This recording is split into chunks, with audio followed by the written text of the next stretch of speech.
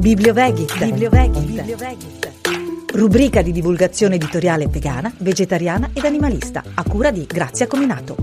In questa puntata voglio parlarvi di 2 libri che hanno come protagonista un cane. Entrambi i libri sono di Tomolo e di Joe. Il primo è La bellezza di chiamarsi Bobby con 3 B.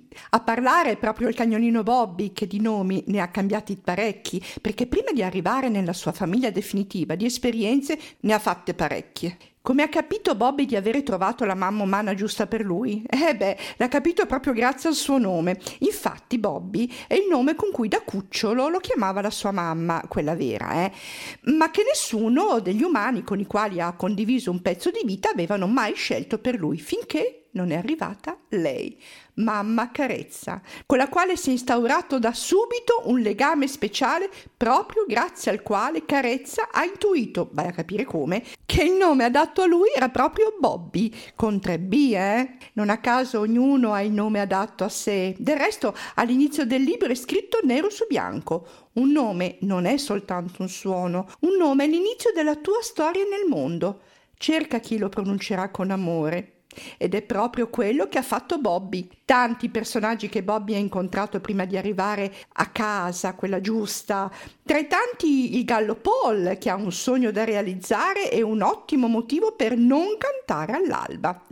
Poi un gregge di pecore con bassa autostima, una giovane coppia che è appena arrivato il loro cucciolo umano per un fraintendimento ha pensato bene, si fa per dire, di cacciare via Bobby. Anzi, Giorgio, perché così l'avevano chiamato. E poi tanti altri tipi, e non tutti raccomandabili. Il libro è molto divertente e in modo delicato parla di amore, sogni, autostima e progetti. Chi ha la fortuna di leggerlo riceve tanti stimoli per credere in se stessi, trova l'invito a non rinunciare ai propri progetti e a non lasciare da parte i propri sogni. Regala tante profonde riflessioni sull'importanza del rispetto verso gli altri, anche se diversi da noi, perché ognuno è unico. Le diversità sono fonte di arricchimento e negli altri è sempre meglio trovare ciò che unisce piuttosto che ciò che divide. Il libro parla anche di amore, che è alla base di tutto. Infatti, tutto sommato, il libro è in definitiva una storia d'amore, perché Bobby ha trovato il coraggio di lanciarsi in nuove avventure perché è letteralmente folgorato da una bella cagnolina che però era in grave pericolo. Come finisce? Bene, ovviamente, ma non voglio spoilerare troppo. È giusto che sia Bobby a raccontarvi la sua storia. Il libro è di Sonia Barsanti ed è illustrato da Claudia Brilli. L'altro libro che vi voglio presentare invece in realtà è un manuale. Si intitola Il mio primo cane ed è stato scritto e illustrato da Romina Gadau e lo ha dedicato al suo cagnolino Colt, che le ha insegnato il rispetto e l'amore verso gli animali.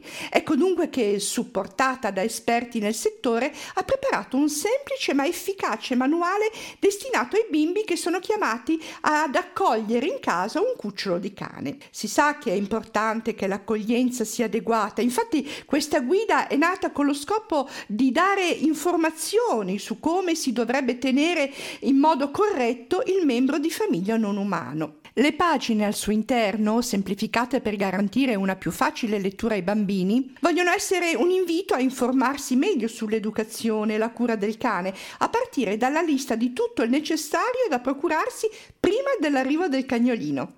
Si passa poi a vedere insieme cosa fare e cosa non fare con il nuovo amico e che regole bisogna dare fin da cucciolo affinché la convivenza sia serena e arricchente per tutti, umani e non umani.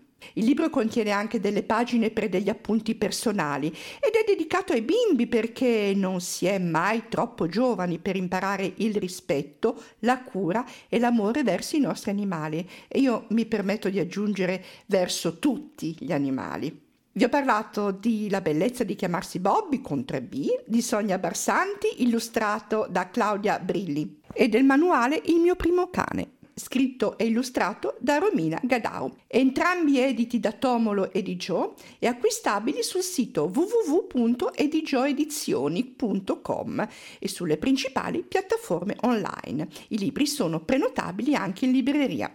Vi do l'appuntamento alla prossima puntata di Bibliovegit. Ciao, buona lettura a tutti!